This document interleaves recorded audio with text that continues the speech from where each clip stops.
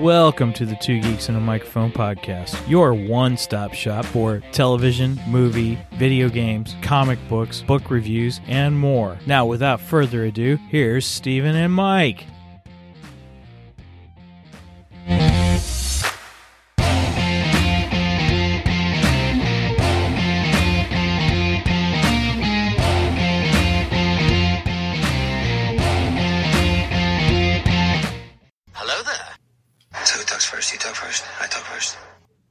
Good morning, everybody. Welcome to the Two Geeks and a Microphone show, number 2 today.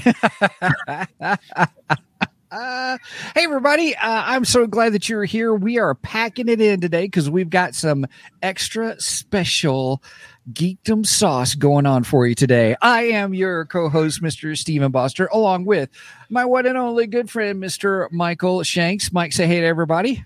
Good morning to all you geeks out there in Geekdom Land. And this time I remembered to turn the loop off on our hello there and well, hello there. Hello there. Well, hello there.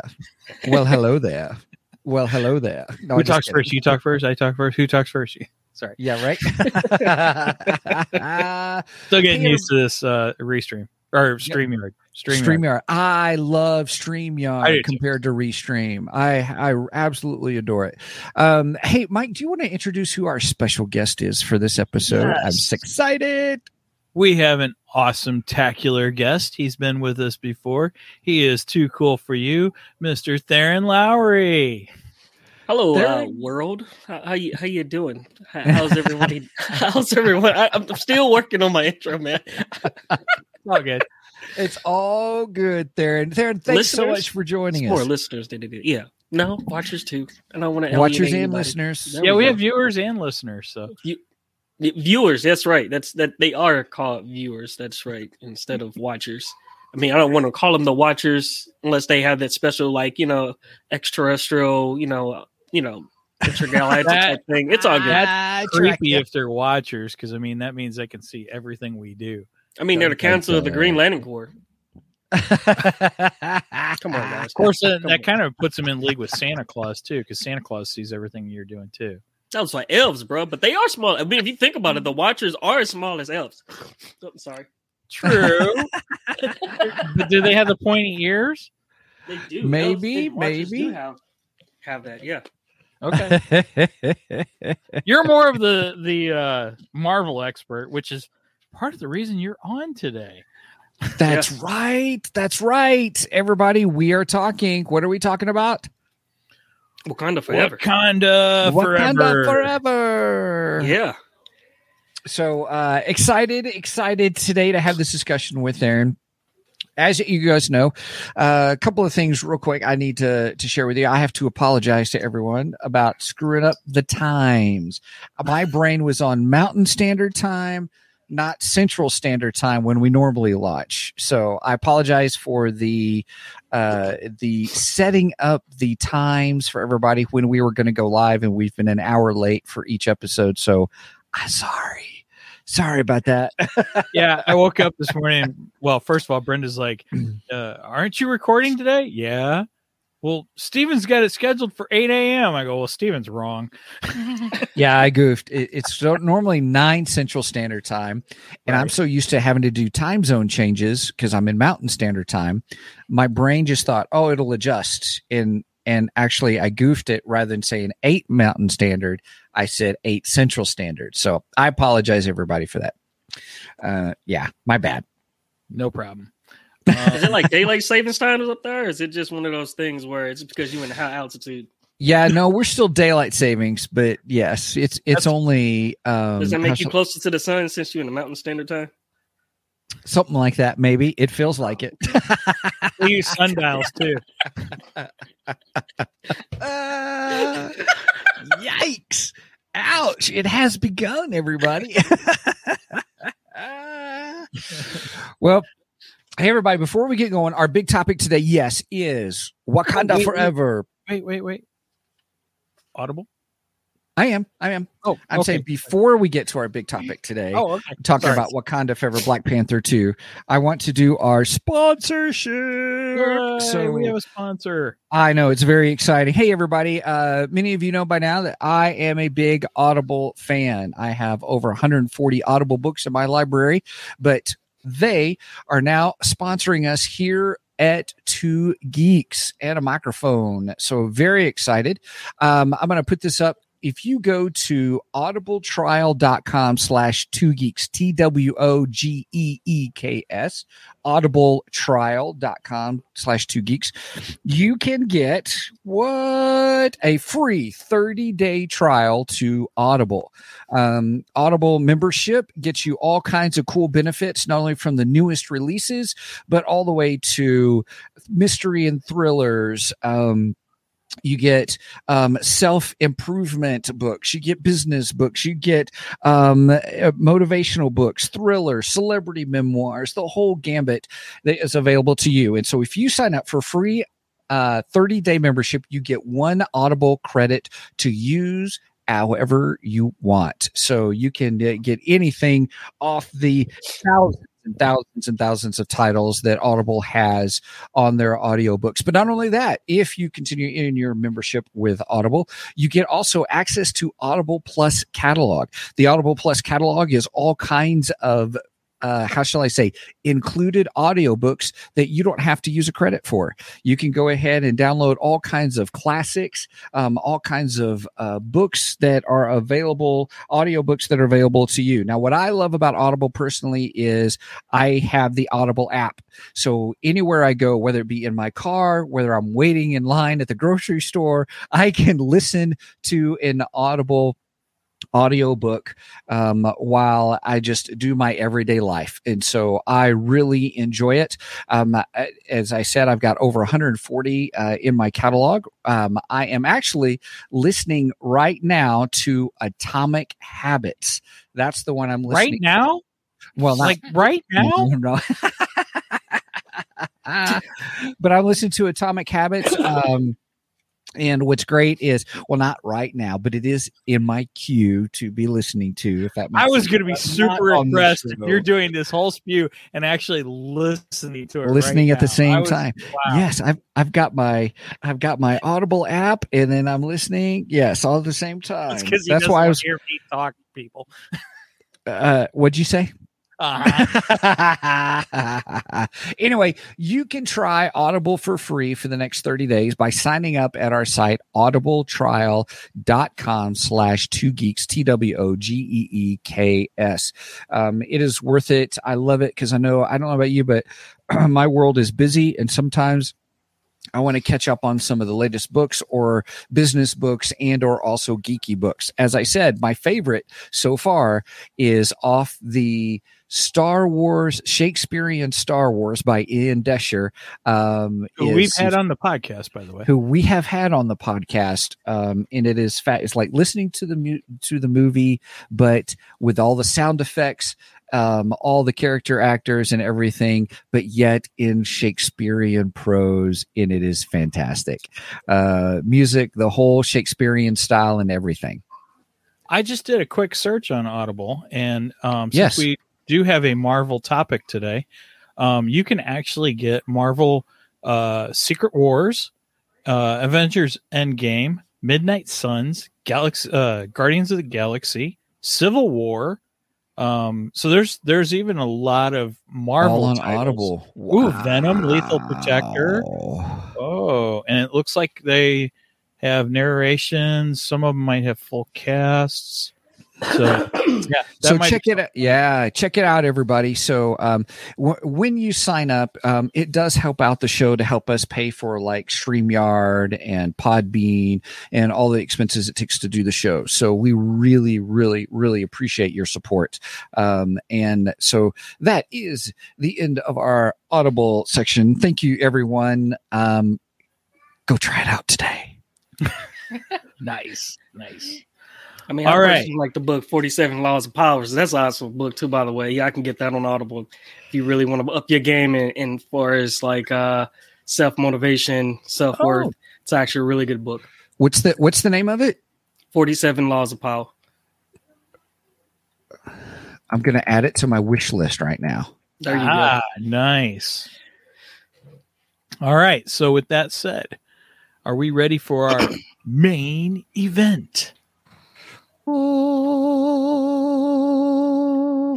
today we are going to be talking about the blockbuster hit, which blew away some of their numbers a couple weeks ago for their opener. Did very good. Congratulations to Marvel Universe and the opening of Wakanda Forever, the sequel to Black Panther. Mm-hmm. So that will be our discussion today. Theron, since you are our guest, I'm going to give you the honor of picking our rating scale. What would you like to have for a scale for this one? All right, before I give my rating, I'm gonna say this right about now. I did not expect this movie to be as good as it turned out to be, and also at the same time, I did not expect them to go and to have a second movie. To be honest with you, so that's two things. I'm starting off, and I'm laying down the hammer right about now because based off of how the first movie went. Kick it off. Yes, how the first movie went, which I gave the first movie, if I'm not mistaken, I think I gave it like 4 out of 5 vibraniums and stuff like that. The second movie, now we're out of 10. Now we've doubled. We've now. doubled the score now. Yeah, out of 10. Okay. Yeah. So I got to go extra hard on this one. All right. So I'm going to give this one a 7 out of 10 as far as vibraniums. Wow. And the reason why I'm explaining my logic throughout the actual movie as far as why.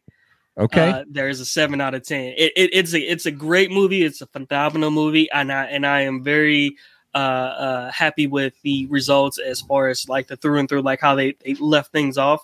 But for the most part, throughout the movie itself, I had some issues with. I had some very very interesting points. I am shocked. Color me shocked. I am too. Actually, okay, go ahead. Because because of our first review, when you joined us for the first review for Black Panther, I really thought, this is similar in style, similar in nature, great characters, great acting. And I thought, Theron's going to love this, because I watched it yesterday to get ready for the show because I wanted to come in fresh. And so I am shocked. Now here is the other thing. Theron, I agree with you. I would give it 7. I'd give it a fair 7 out of 10. I could be convinced to go a little higher, maybe, but 7 out of 10 is at vibraniums out of this. I did not like it as much as I did the first one. Yep. Now I will say the homage to Chadwick Boseman was great. I agree. Yeah, it was well done. It was respectful. It was articulate. I love the story arc of dealing with grief. I thought was good.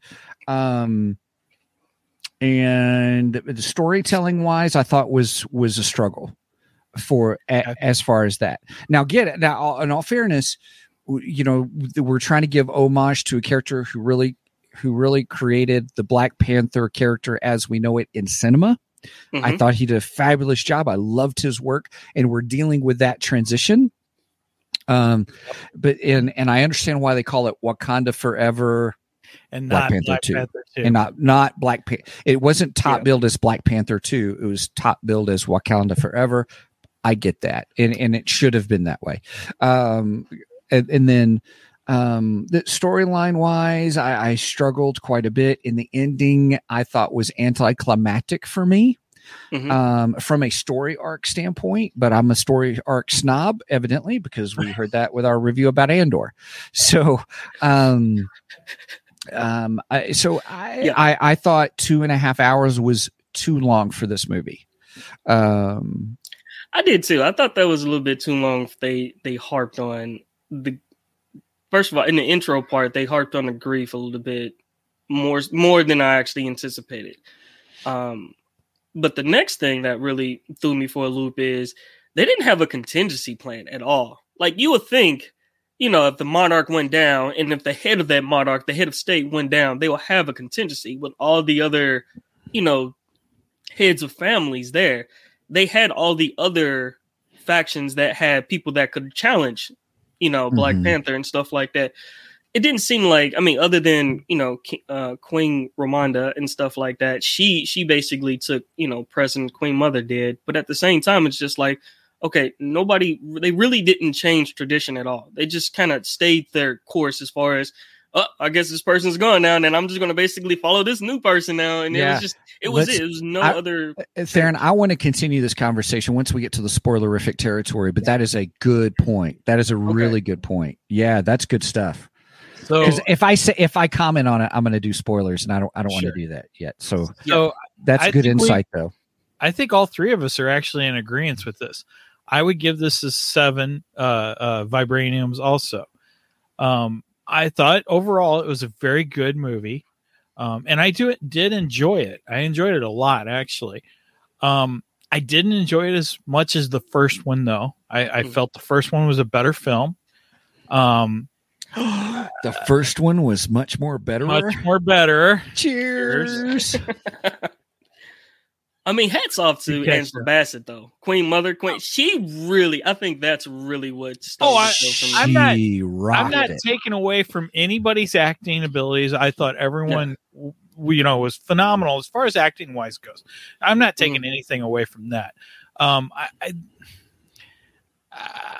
a little iffy on the choice of Black Panther, slightly. Okay. And I understand why they went that route. I get it. I just didn't feel, I don't know. I just didn't feel she lived up to it.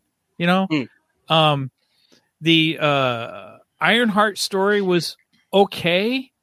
I don't know if it really had a place in this film. I almost feel like it should have been its own thing, though. It is. It's going to be its own show.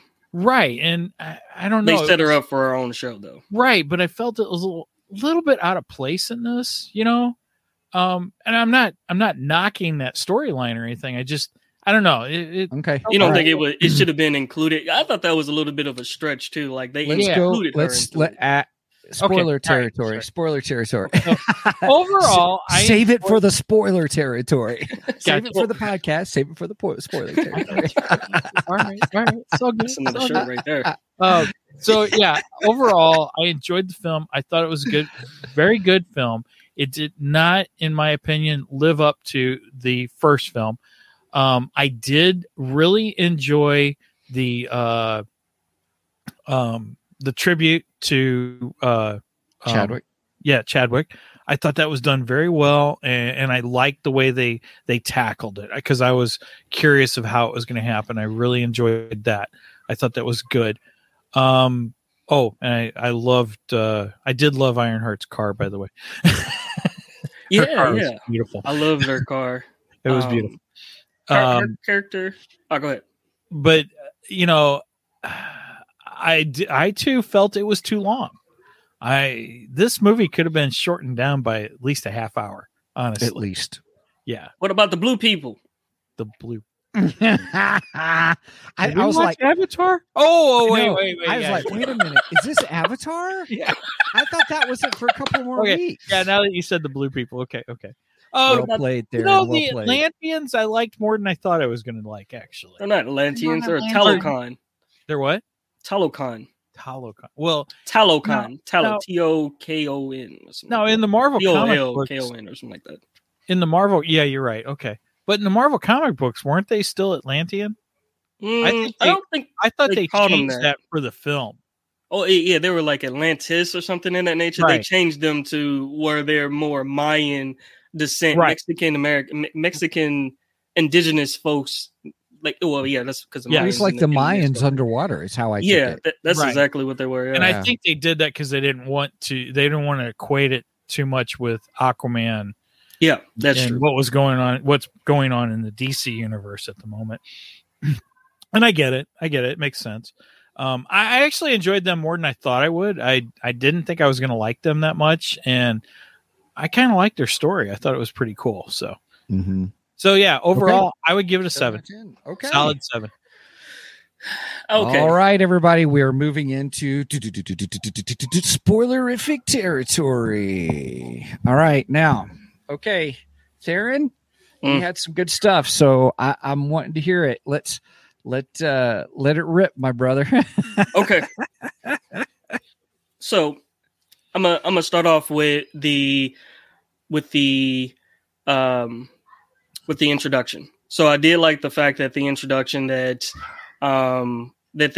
Shuri tried to create the heart shape or synthetic version of the heart shape herb and stuff like that, given the fact that Killmonger was the one who killed all of the plants in the last movie. And that kind of threw me for a loop too. I was like, oh, they didn't have like a special stash or something like that. Everybody know to keep a special stash, underneath in the shoebox, in the forest somewhere out in the distance where, nobody can find it. Don't just put it in one central location for somebody to infiltrate and then burn your whole it's like, your whole patch down. That was a very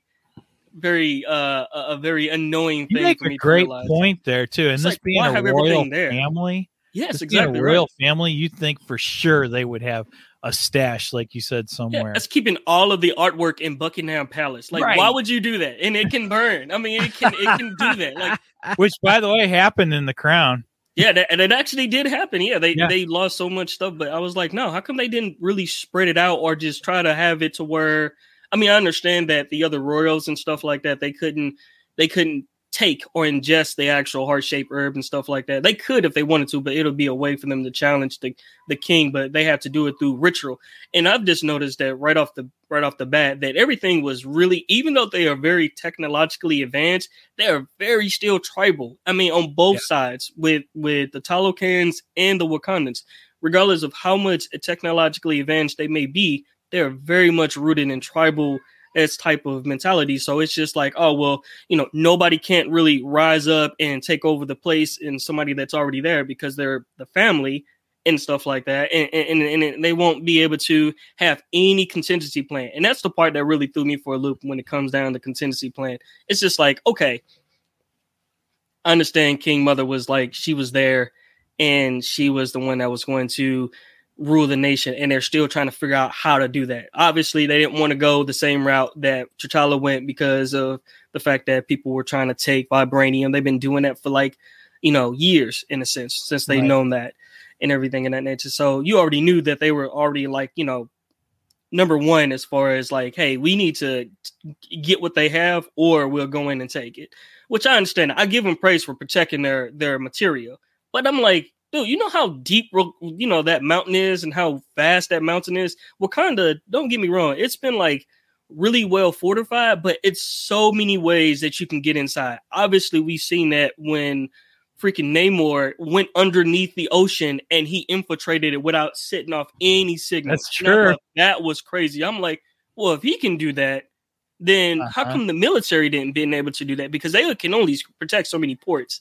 And I thought they were more inland than anything else, but apparently there is multiple ways you can get into Wakanda, and with the help of a native or somebody infiltrating. And that's true, because in the original film, they made it look like it's impenetrable. Yeah, and this one, like you said, it seemed like there's all kinds of way. It's like people are just walking across the border in this one. Yeah. That's wow. I didn't even really think of that until you brought that up. It was, and then it was the fact that it was one of those things where, okay, so the government is basically creating science projects in order for them to find vibranium elsewhere in the world because they can't get into Wakanda. All right, I get that part.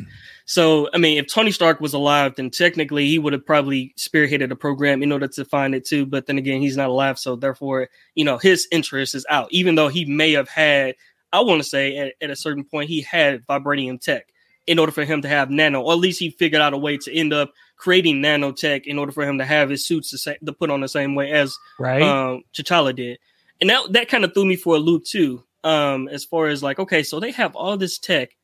All right, where's the military in this thing? Yeah, if Stark Industries has access to vibranium, that means the military does, because Stark and the military are kind of, intertwined. I don't think so. No, with Iron Man, I believe that he basically didn't want his tech to fall into military hands after they did the whole Sokovia Accord, and he sent all of his stuff away. Remember, he gave all of his property over to Spider-Man, and Spider-Man pretty much, I mean, that's a whole nother movie. But then again, Far From Home, when he actually gave it to like Mysterio, and Mysterio did whatever he wanted to do with it. Anyways, let's go back to Wakanda. So I figured that you would think that they will be able to create some type of like defense, either external, like some type of fortified defense, you know, to protect them from, you know, dealing with the likes of like Thanos and his, you know, monsters and everything in that nature. They'll be a little bit more well prepared. They did not prepare. They had a whole year after T'Challa passed away, and nobody basically decided to create it other than the Dora Milaje. They didn't protect themselves. They didn't prepare at all. I mean, I get it that Sherry made the midnight armor, but that was only for one person. She didn't make it for like the whole fleet or the whole army of the Dora Milaje. And I thought that was a little odd. Michonne didn't like it. Yeah, she didn't like it, but then again, she could have made multiple iterations of it, so therefore it can. What was it? Girl named Anika? I think that's what it was. I think the other person that was there, she didn't. Wait a minute, which character were we talking about? Anika, she the one that had the two blades, the dual blades, or she had the that was so cool. Blades. Yeah, those vibro blades kind of. Yeah, so awesome. She had that, and if you go, and I'm going back to the comics a little bit, but the Midnight Warriors, those are like the elite versions of the Dora Milaje, and they didn't really get to it. In the actual, I mean, they got to it in the actual movie itself at the end, but but they've always been there. They're the special guard to Black Panther and stuff like that. But you'd think to yourself, like, okay, so where is all of their military strength? Like, that was the part that really threw me for a loop from Black Panther. It's just like, where's the Queen's Guard? And where's the military that they supposed to, you know, protect them? Because if they don't got their champion, then how come they didn't build up their defenses if they're so vulnerable as far as their vibranium constantly being stolen? That threw me for a loop. Mm-hmm. And that was a difference that you saw in the first movie versus the second movie. Now I get it. The person who I can't think of his name right about now, Black Panther's friend and stuff like that. He was the one that basically raised their army because he was a part of their tribe. That's the one with the cloak, and they had the shields up and everything in that nature. But the Jabari, they should have had their own little faction as well too, in order to protect the nation as well too. They could have had, build up their envoys. So I thought that was pretty crazy. That it was one of those things where, all right, we have a handful of women, the Dora Milaje, to protect the queen, and nobody protected the queen. Yeah. I thought that was crazy. And she has her own royal guard. I don't know if you guys saw she's roaming around by herself and stuff, and royalty, that doesn't happen. Yeah, like, chilling out on the beach. Right. Constantly being confronted with Namor threatening her right off the bat. Come on, bro. Yeah, could you imagine Queen Elizabeth? I know there's times where Queen Elizabeth had her quote unquote moments of privacy, but even that moment of privacy, there's still somebody nearby who is watching over her. And so I would expect the same for Wakanda, Yeah, you're right. That's kind of crazy. They were more concerned of protecting Riri than the queen. Right. Let that sink in. Yeah. They were more protecting Riri than Shuri.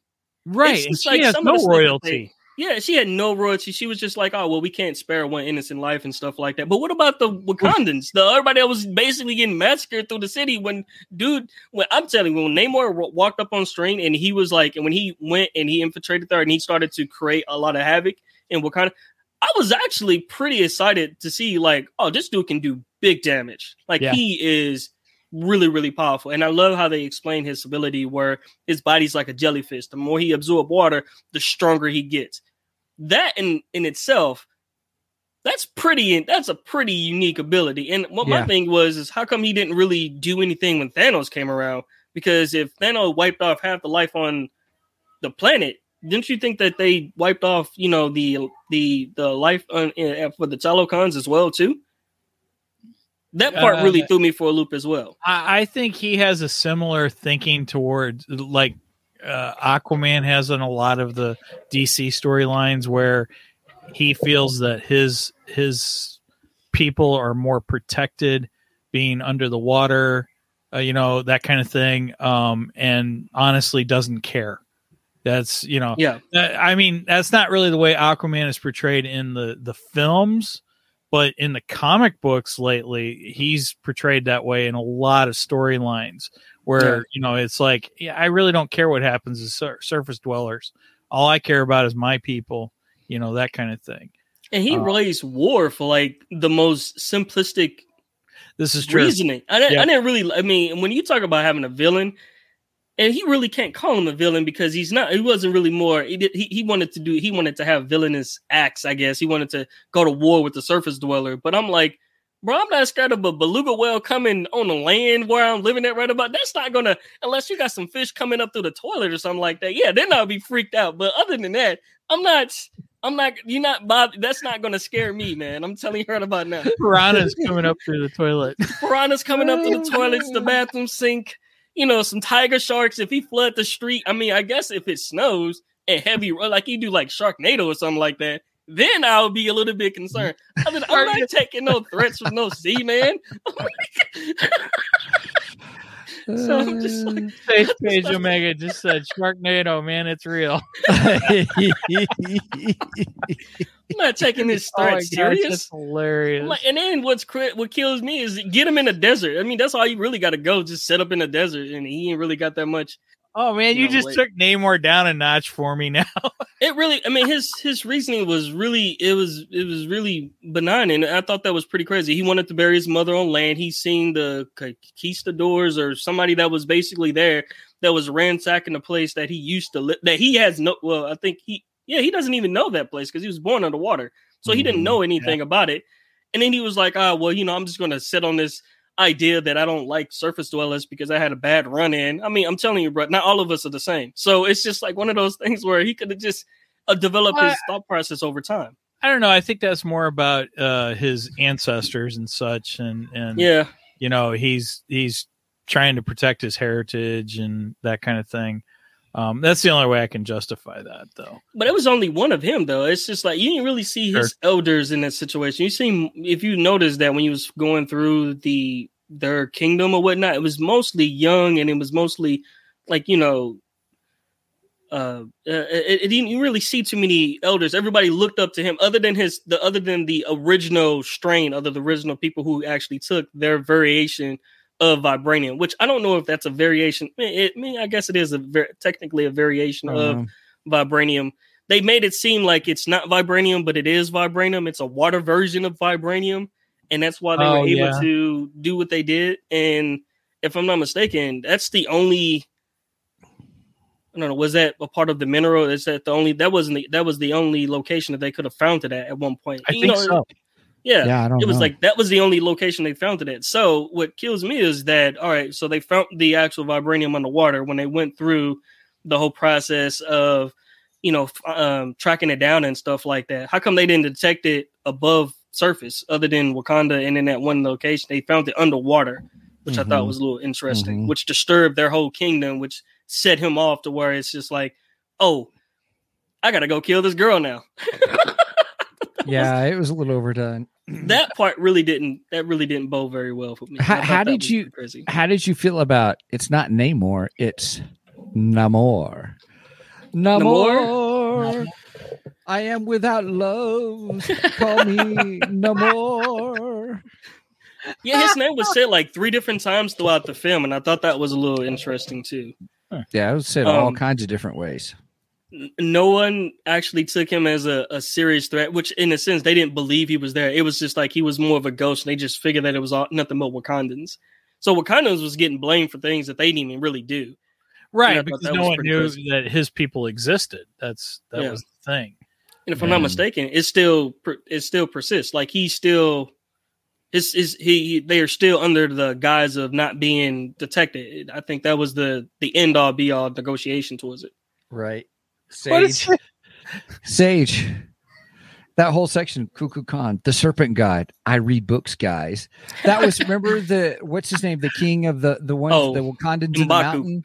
Oh, okay. All right. Yeah. That was the best. I didn't remember that line. It was the best line. So M'Baku actually knew who they were, and which was crazy is that nobody else didn't know who they were, but M'Baku knew who they were and knew the name he was called too as well. True. Yeah. So how did he know? Because he read books. Because he's in the mountains. He's in Mountain Standard Time. That's why. Hence, audible.com. Go read it. It's actually really good book. Thanks for the plug there. That's awesome. I love it. Awesome. Sweet. All right. I got to ask you. Right. How did you feel about Shuri taking over the Black Panther mantle? How did you feel about her being the new Black Panther? Okay, they kind of stretched a little bit on the fact that in the comics, she do actually become black. She takes on the mantle of Black Panther. So that part didn't really struck me as odd or anything of that nature. I get that they did it because that's the way it goes in the comics. But yeah, the way they've set her up in the film and everything, do you feel that she's worthy? I mean, because she has royal blood. She was able to the ancestor she chose was Killmonger versus her mom. That threw me for a loop. I think that threw everybody for a loop. It's just like that's the person she conjured up and she had a connection with. Because her motives were different. Motives were different. Her motives has always been different. If you go back in the first movie, it actually was a little bit more apparent than I've realized. I was like, oh, she's always going to be more like she's going to be like T'Challa and stuff like that. And it was already discussed that, T'Challa, he's more of the noble. The dad, he's definitely more of the noble. Shuri, she was definitely the one that was like she wasn't the defector, but she was the one that was more for revenge. Well, revenge, the ends but justify the means. Because that was the whole thing about her dad. Yeah, was the ends justify the means. I love how the whole when Killmonger came in, and that discussion actually was very interesting. Yeah, that was a very good discussion. I agree with you. It threw me for a loop. I was like, what? Mm-hmm. Because first I thought, she's on the throne. Her mom's on the throne. Then it comes around. There's Killmonger just kind of. I kind of liked that, though. I thought it was kind of cool. It was good. And it was a great discussion. I felt that it fit her character as far as, she just has a different motive than what T'Challa had. So in that aspect, I agree. I just think physically and the fact that she's more tech based, she's not the physical aspect, that T'Challa was. So like in Spider-Man, she's the guy in the chair. Yeah, exactly. Okay. Here's what Sage Page says. I feel she is a filler character and T'Challa Jr. is ready to take over, making T'Challa Panther again for a generation who don't know that he's passed, if that makes sense. I like that. I think so too. I really do. I feel like she's good. Don't get me wrong. It's two things that really threw me for a loop with her character. First of all, she has no fighting ability at all. That's where I'm getting at. Yeah, but you inherit that when you actually take on the mantle of Black Panther, you get more fighting ability because of the heart shaped herb, and then your ancestral powers is passed down to each iteration of Black Panther that came before you. So that part was like, okay, I'll give her a pass when it comes to that. Her motives, as far as like when they kept saying that she was the only one that scoffs at tradition, is because she was following the technological route that everybody else didn't. They were all, like I said, they were all tribal. They all, follow tradition to a T where they don't care. Oh, we have so that Black Panther dies. All right, we're going to have a Black Panther tomorrow.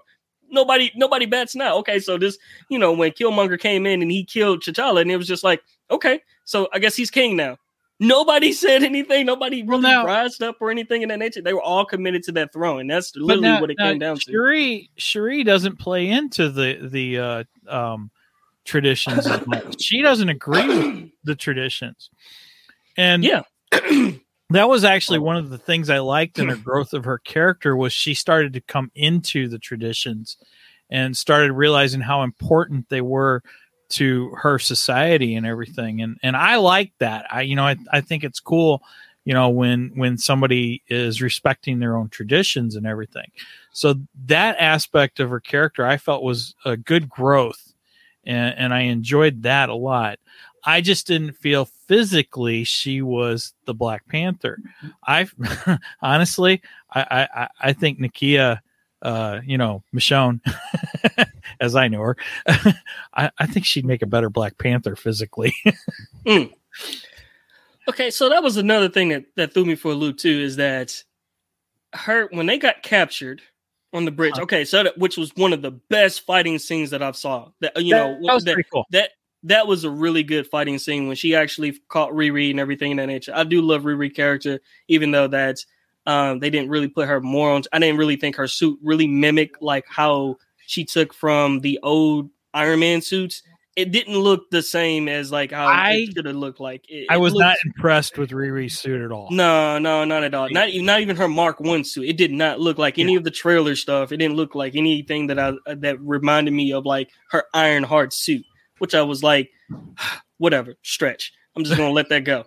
But the fight scene that Okoye put off and stuff like that, oh yeah, she was Okoye. I would say, like I said, Queen Ramonda and Okoye for sure, top notch performance through and through when there comes their action. Okoye was up a freaking hill when she was fighting against all of those Salokans, and then they had like regenerative abilities, and for her to get to be stripped of her title, that hurt. I ain't gonna lie to you.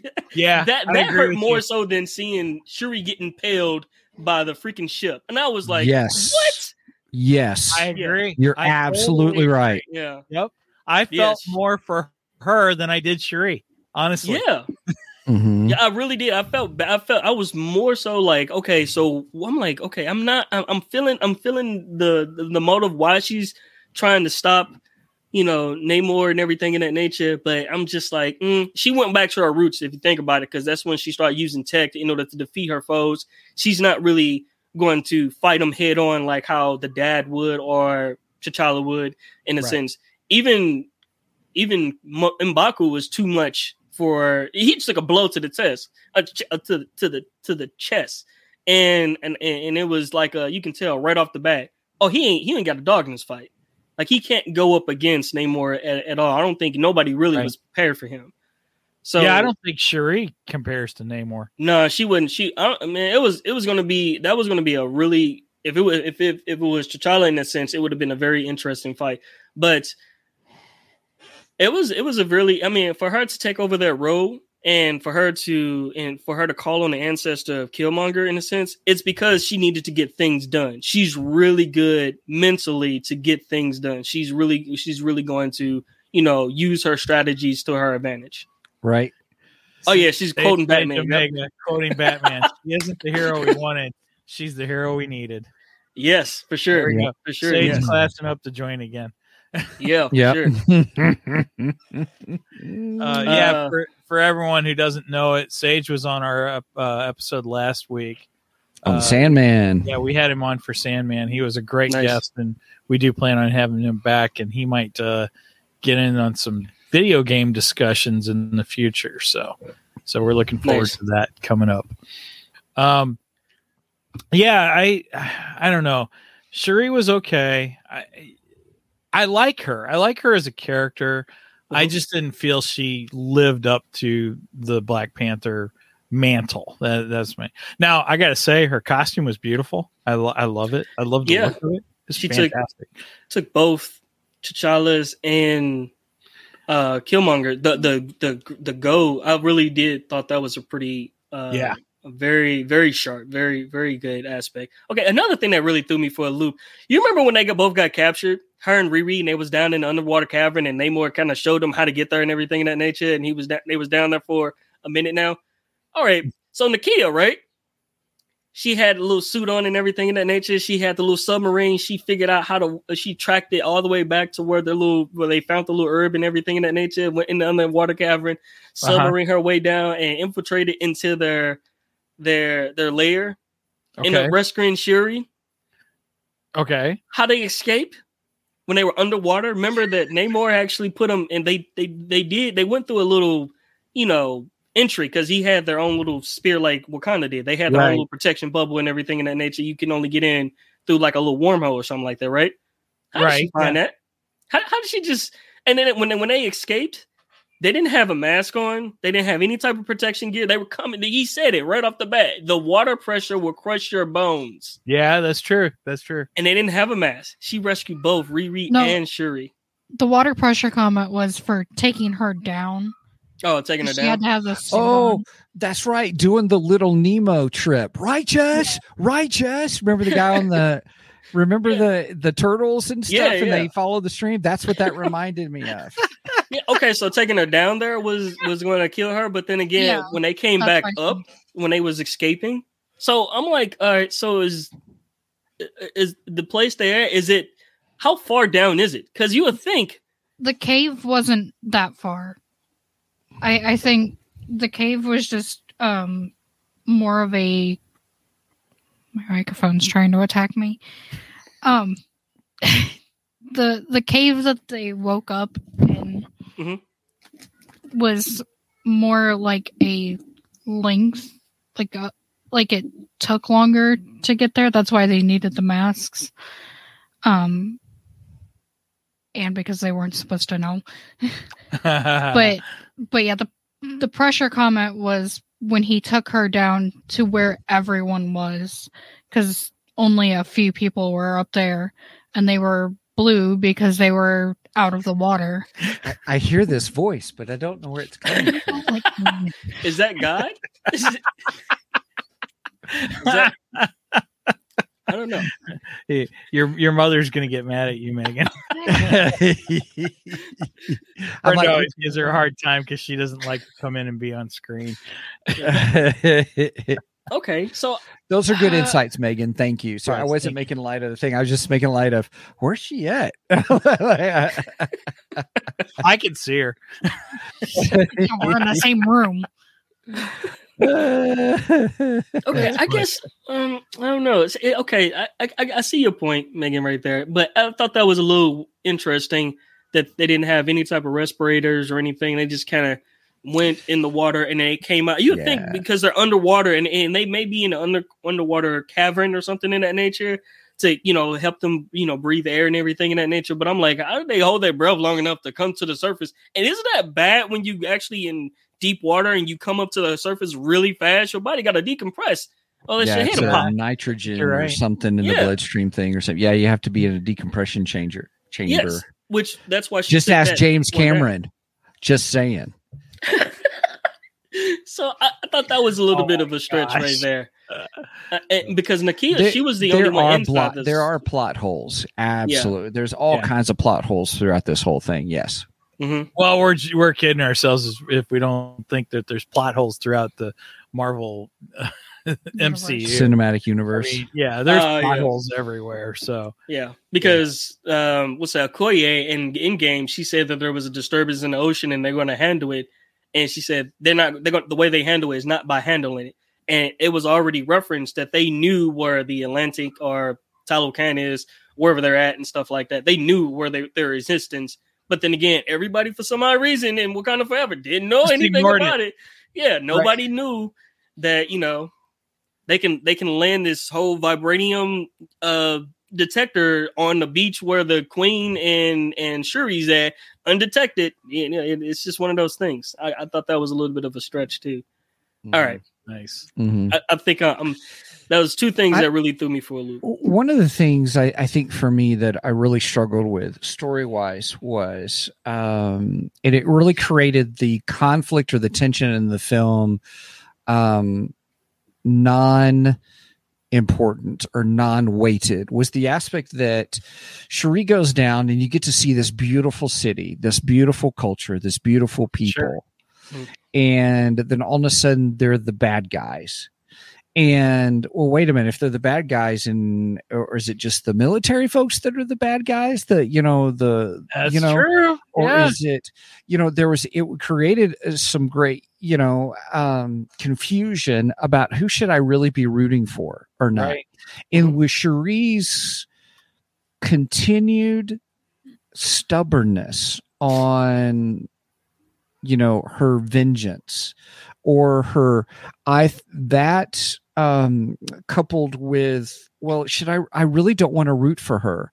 She should have gotten over this by now, you know, kind of a thing. And when you're in the big battle and you're coming in, that's when the hero's supposed to have gotten over their self issues. Right. Mhm. And that's why they're able to win, not at the last moment when the queen comes in and says, remember who we are, you know, kind of who you are, show him who you are. And I'm like, well, okay. And, I felt like it did her whole stubbornness and stuck upness about technology over tradition hurt the wonder and the awe that I had for Wakanda, for tradition, we had this culture. It was, for lack of a better term, please excuse me, but it was pissing on the culture.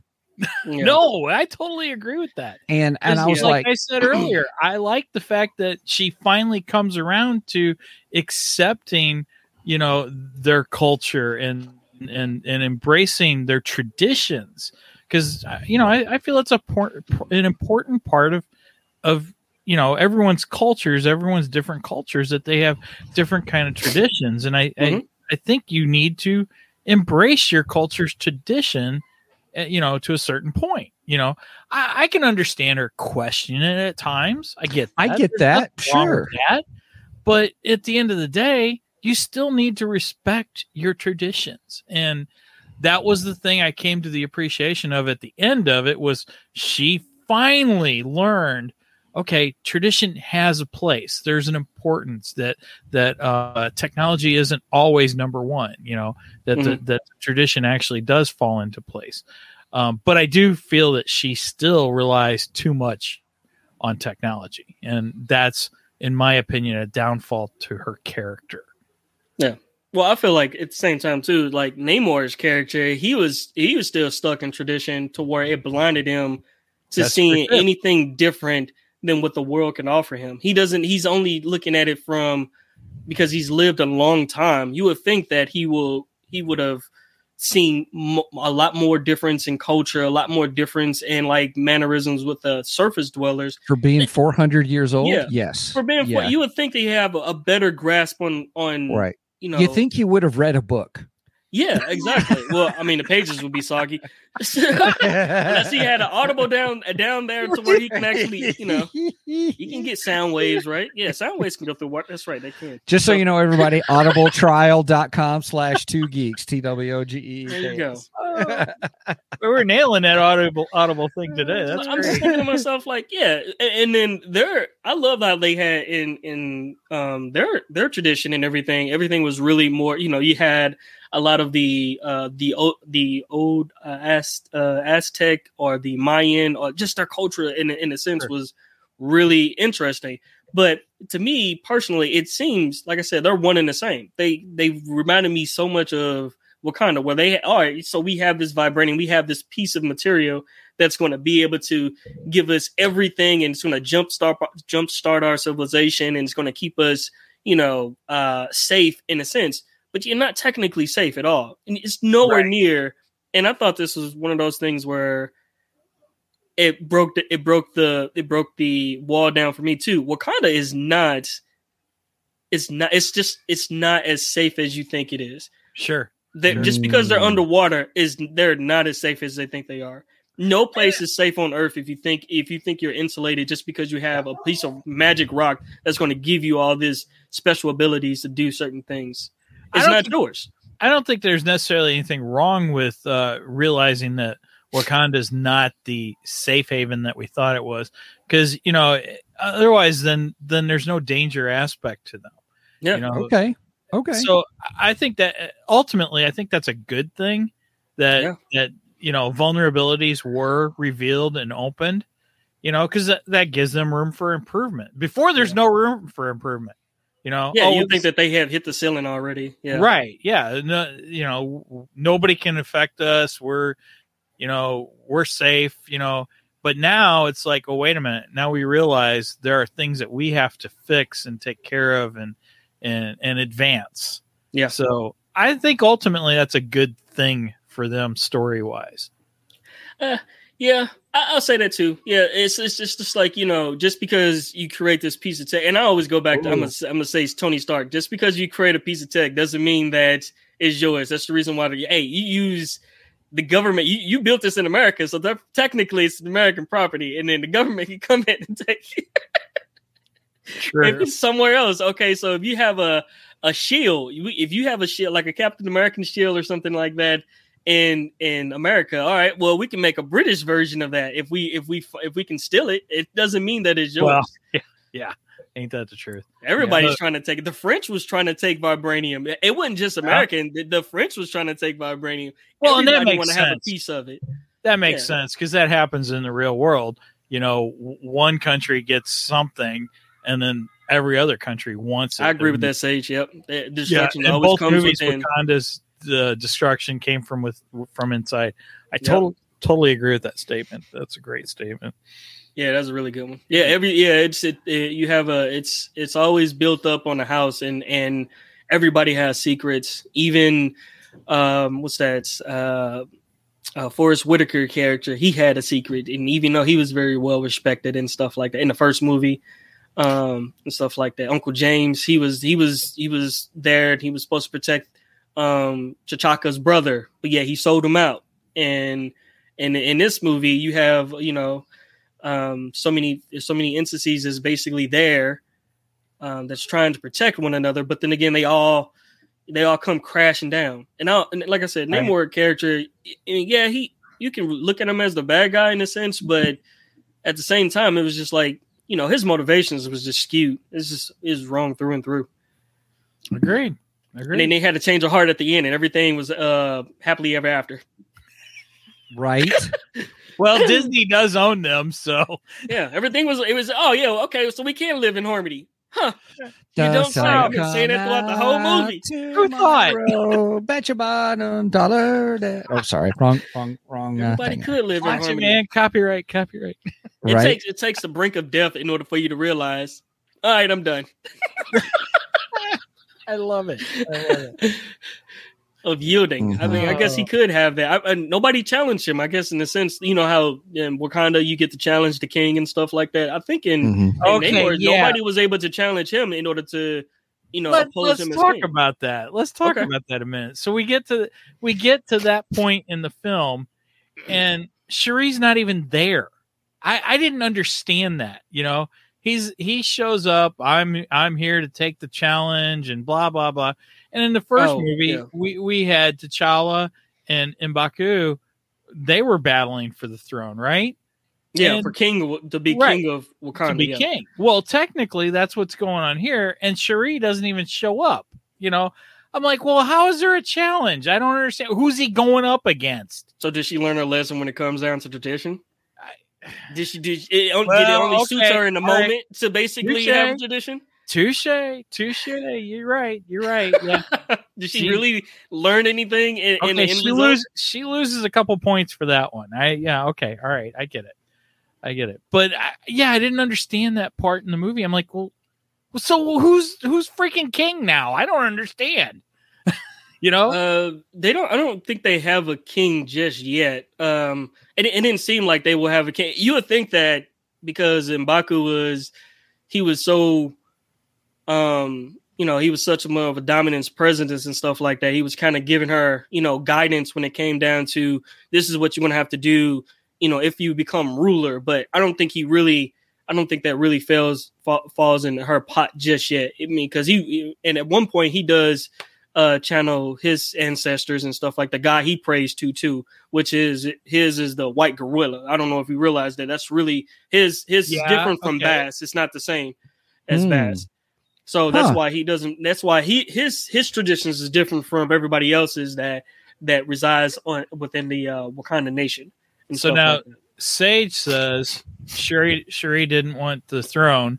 She was just protecting the reason that they didn't challenge M'Baku is because he had the nation's respect after everything. Yeah. And then he says M'Baku is the actual king.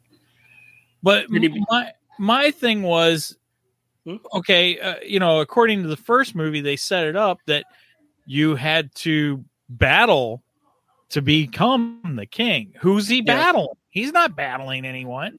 There's no. He'll battle anybody he'll battle any of those other factions. The guy with the guy's son with the disc in his mouth, the lady with the long kind of like long hair and the balls. So you're saying one of them stepped forward and battled M'Baku? They supposed to, but then again, maybe when she comes back from her being where she's at, she probably challenge him then and see how well it happens. But you got to realize, I mean, once she stripped the synthetic, Wakanda, the powers of Black Panthers away and stuff like that, she can't fight, bro.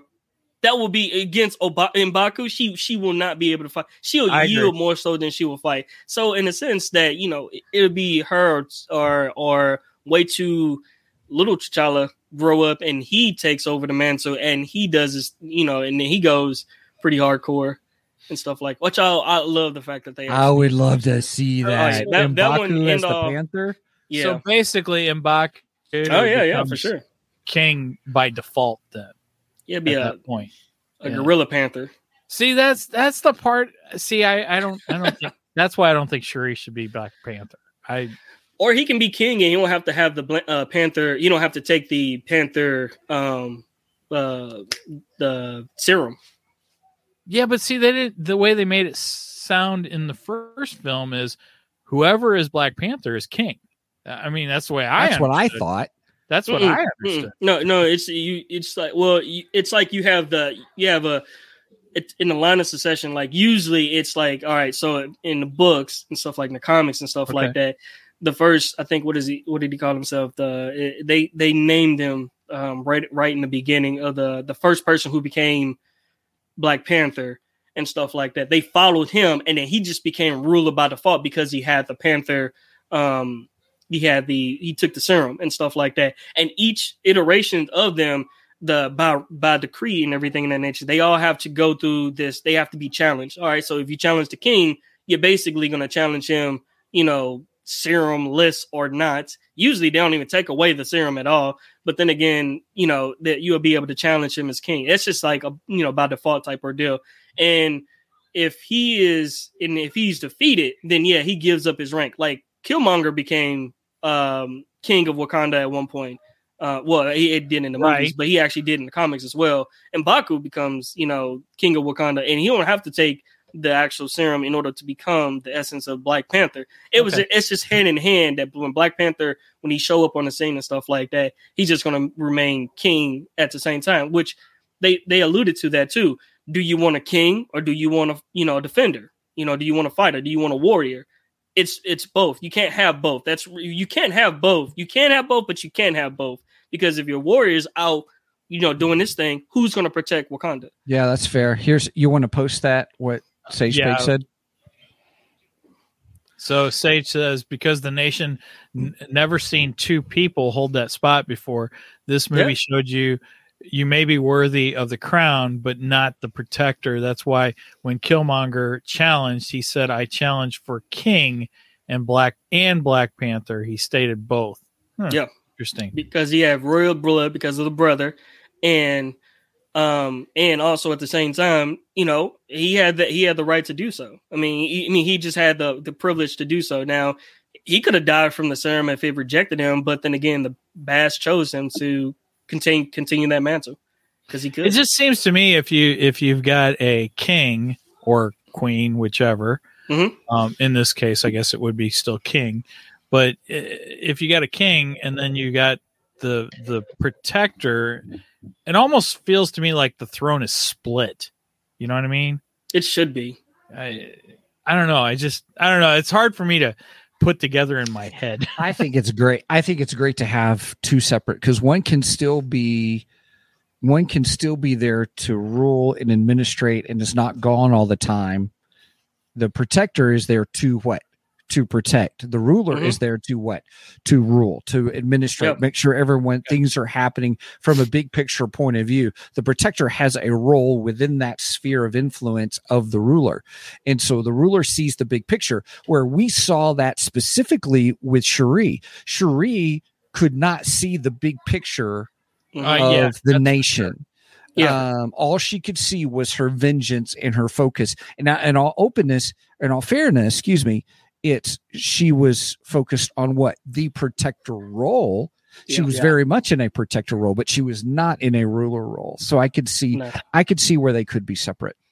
Yeah. Okay. And then usually you have the father and the son. You remember like T'Chaka, he was the one that was like the ruler, but he was a protector too, but he wasn't really going out and doing all the roles of Black Panther. He gave up that part throughout his reign. He wanted to be more diplomatic and stuff like that before he passed away and stuff like that. T'Challa, in a sense, T'Challa was like, okay, I want to be able to help. I want to be able to help fight. I took down Zemo. I did all these things, but the people wanted him to rule. And he was just like, nah, I still want to fight. And that's the reason why he went back out there and he started to help fight against Thanos, because he's seen a situation way bigger than Wakanda. He go, all right, this is way bigger than Wakanda. I need to join the fight and stuff like that. The sad thing is I still don't see Shuri as much of the fighter. She's not. She's not a bad thing. Yeah, she's supposed to be the protector here, and I can't really see her as so much the protector. Yeah, she's not. She wasn't. She fortunately, obviously it's a Marvel movie, so she's going to be able to figure out how to make the serum.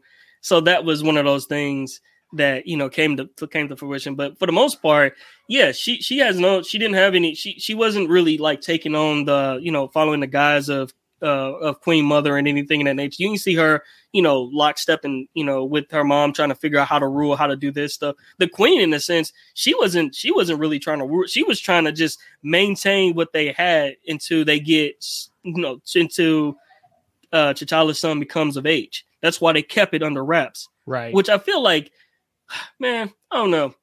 It's kind of hard. You got a nephew out there and your mama know it and everybody else know it. You don't know. Hey, you don't know? I'm like, hey, I'm sorry. Hey, wait a minute. How come nobody told me this? How come, you could have solved all her problems. Right. She could have grieved. It's like they didn't even grieve together. You would think they did, but they didn't, though. It was just like, all right, somebody passed, all right, move on. When the Queen died, it's like, all right, she passed, move on. It was so much like of that back to back. I was just like, I can't really process this. I think that was more about protecting T'Challa's son, though. I know, I get that part. Keeping him protected. So, because if somebody learns that T'Challa has a son, they're going to come after him. They're going to try and take him out. You take out the youngster quick, and you don't have much to worry about later on. So, I think that was all about his protection. So, I don't know if I have I mean, it's funny to joke about. I agree with that, but I don't know if I have a problem with that story-wise so much. But you are right. It seems weird that she would not know that. Yeah, it was like, okay, Nakia knew, everybody knew to an extent. They could have hit him up in the mountains. They could have done something to, protect him, a little bit well insulated, but they kept him out of Wakanda because they didn't want him to be, subject to all of that. Did you see the photo of him, the kid, at the premiere? That was great. Yeah, I did. I see him. Yeah, he's standing in front of the poster doing the whole Wakanda thing. I like that. It was nice. Nice little photo of him. Okay. So that brings so let's move on to the future. So where do we go in the future? Is Shuri gonna go on into the next phase of MCU? Are we going to see her as the Black Panther for a while? Or do we do a time jump and T'Challa's son is aged and we actually get his son take over as a Black Panther? Where do we go in the future with this? I say they probably do more of a time jump where they show like how he understands, he'll come into the photo of Wakanda, they accept him, the people will accept him. I mean, they pretty much accept anything. They accept Killmonger, they can accept him.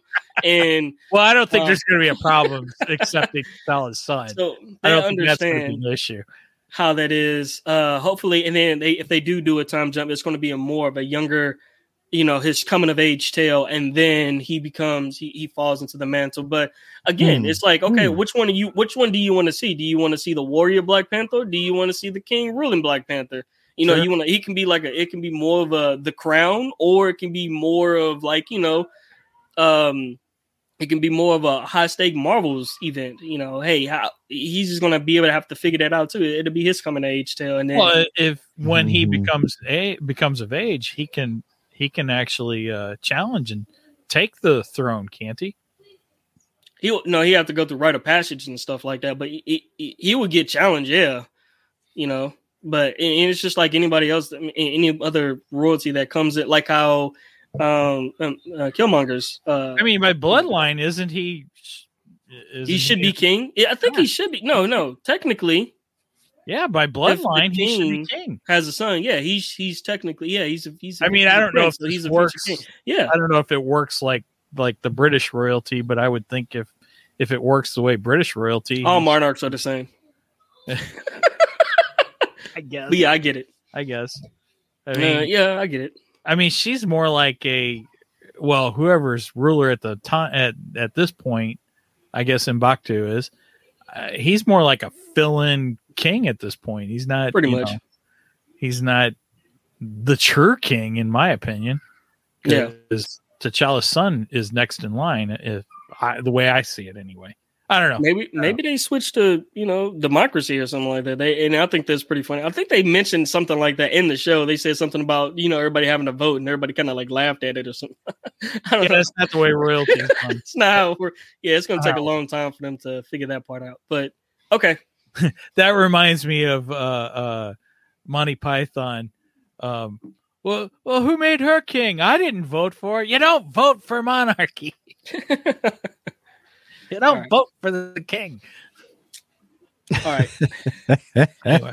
All right. I did. I loved it. That was good. Very nice. Very nice. Well, with that, everybody, we are already over the hour mark. Woohoo! Great discussion, Theron. Thank you so much. No problem. Well, hey, everybody, real quick, as we're wrapping up, I just want to remind you about our website, 2geeksmike.com, 2geeksmike.com, the number 2geeksmic.com. That is our hub for all things Two Geeks. So you will find all aspects of our show, finding the podcast, the YouTube channel, plus our merch page. You'll see some merch there. Also, our link to our Ko-fi page. Ko-fi is just like Patreon, but we like it much more better. Cheers, everybody. Cheers. So with that, I just want to encourage you, check us out there. Aaron doesn't have it. Right. Or wait, let me do the pinky, lifting the pinky. Whee. My pinky it's crooked. My pinky's not, but the rest of my fingers are. You guys are funny. So check it out. We've got a tier system, $1, $2, or $3 a month tier, where we've got extra content that we've been working on, extra content coming, which we're pretty excited about. If you have any questions, comments, or aspects of the show that you want to share with us, please hit show@2geeksmike.com. Show@2geeksmike.com. That's the best way to get a hold of us. And also don't forget about Audible, audibletrial.com/2geeks, TWOGEEKS, for our sponsorship. All right, Mike. Well, with that, I will leave it up to you to finalize this, signing us out. Well, with that said, again, as always, thanks to Audible for sponsoring this episode. We appreciate it. And Theron, thank you for being back on. We always have a great time when you are on. And today was much more better with your sound and everything. That must be a thing. All right. Oh yeah. The video came through great. We didn't have any problems. This is fantastic. No hiccups. This was awesome. I'm telling you, I love StreamYard. Yes. Thank you. Yes, it's awesome. StreamYard rocks, by the way. All right. So with that said, over and out, and Wakanda forever.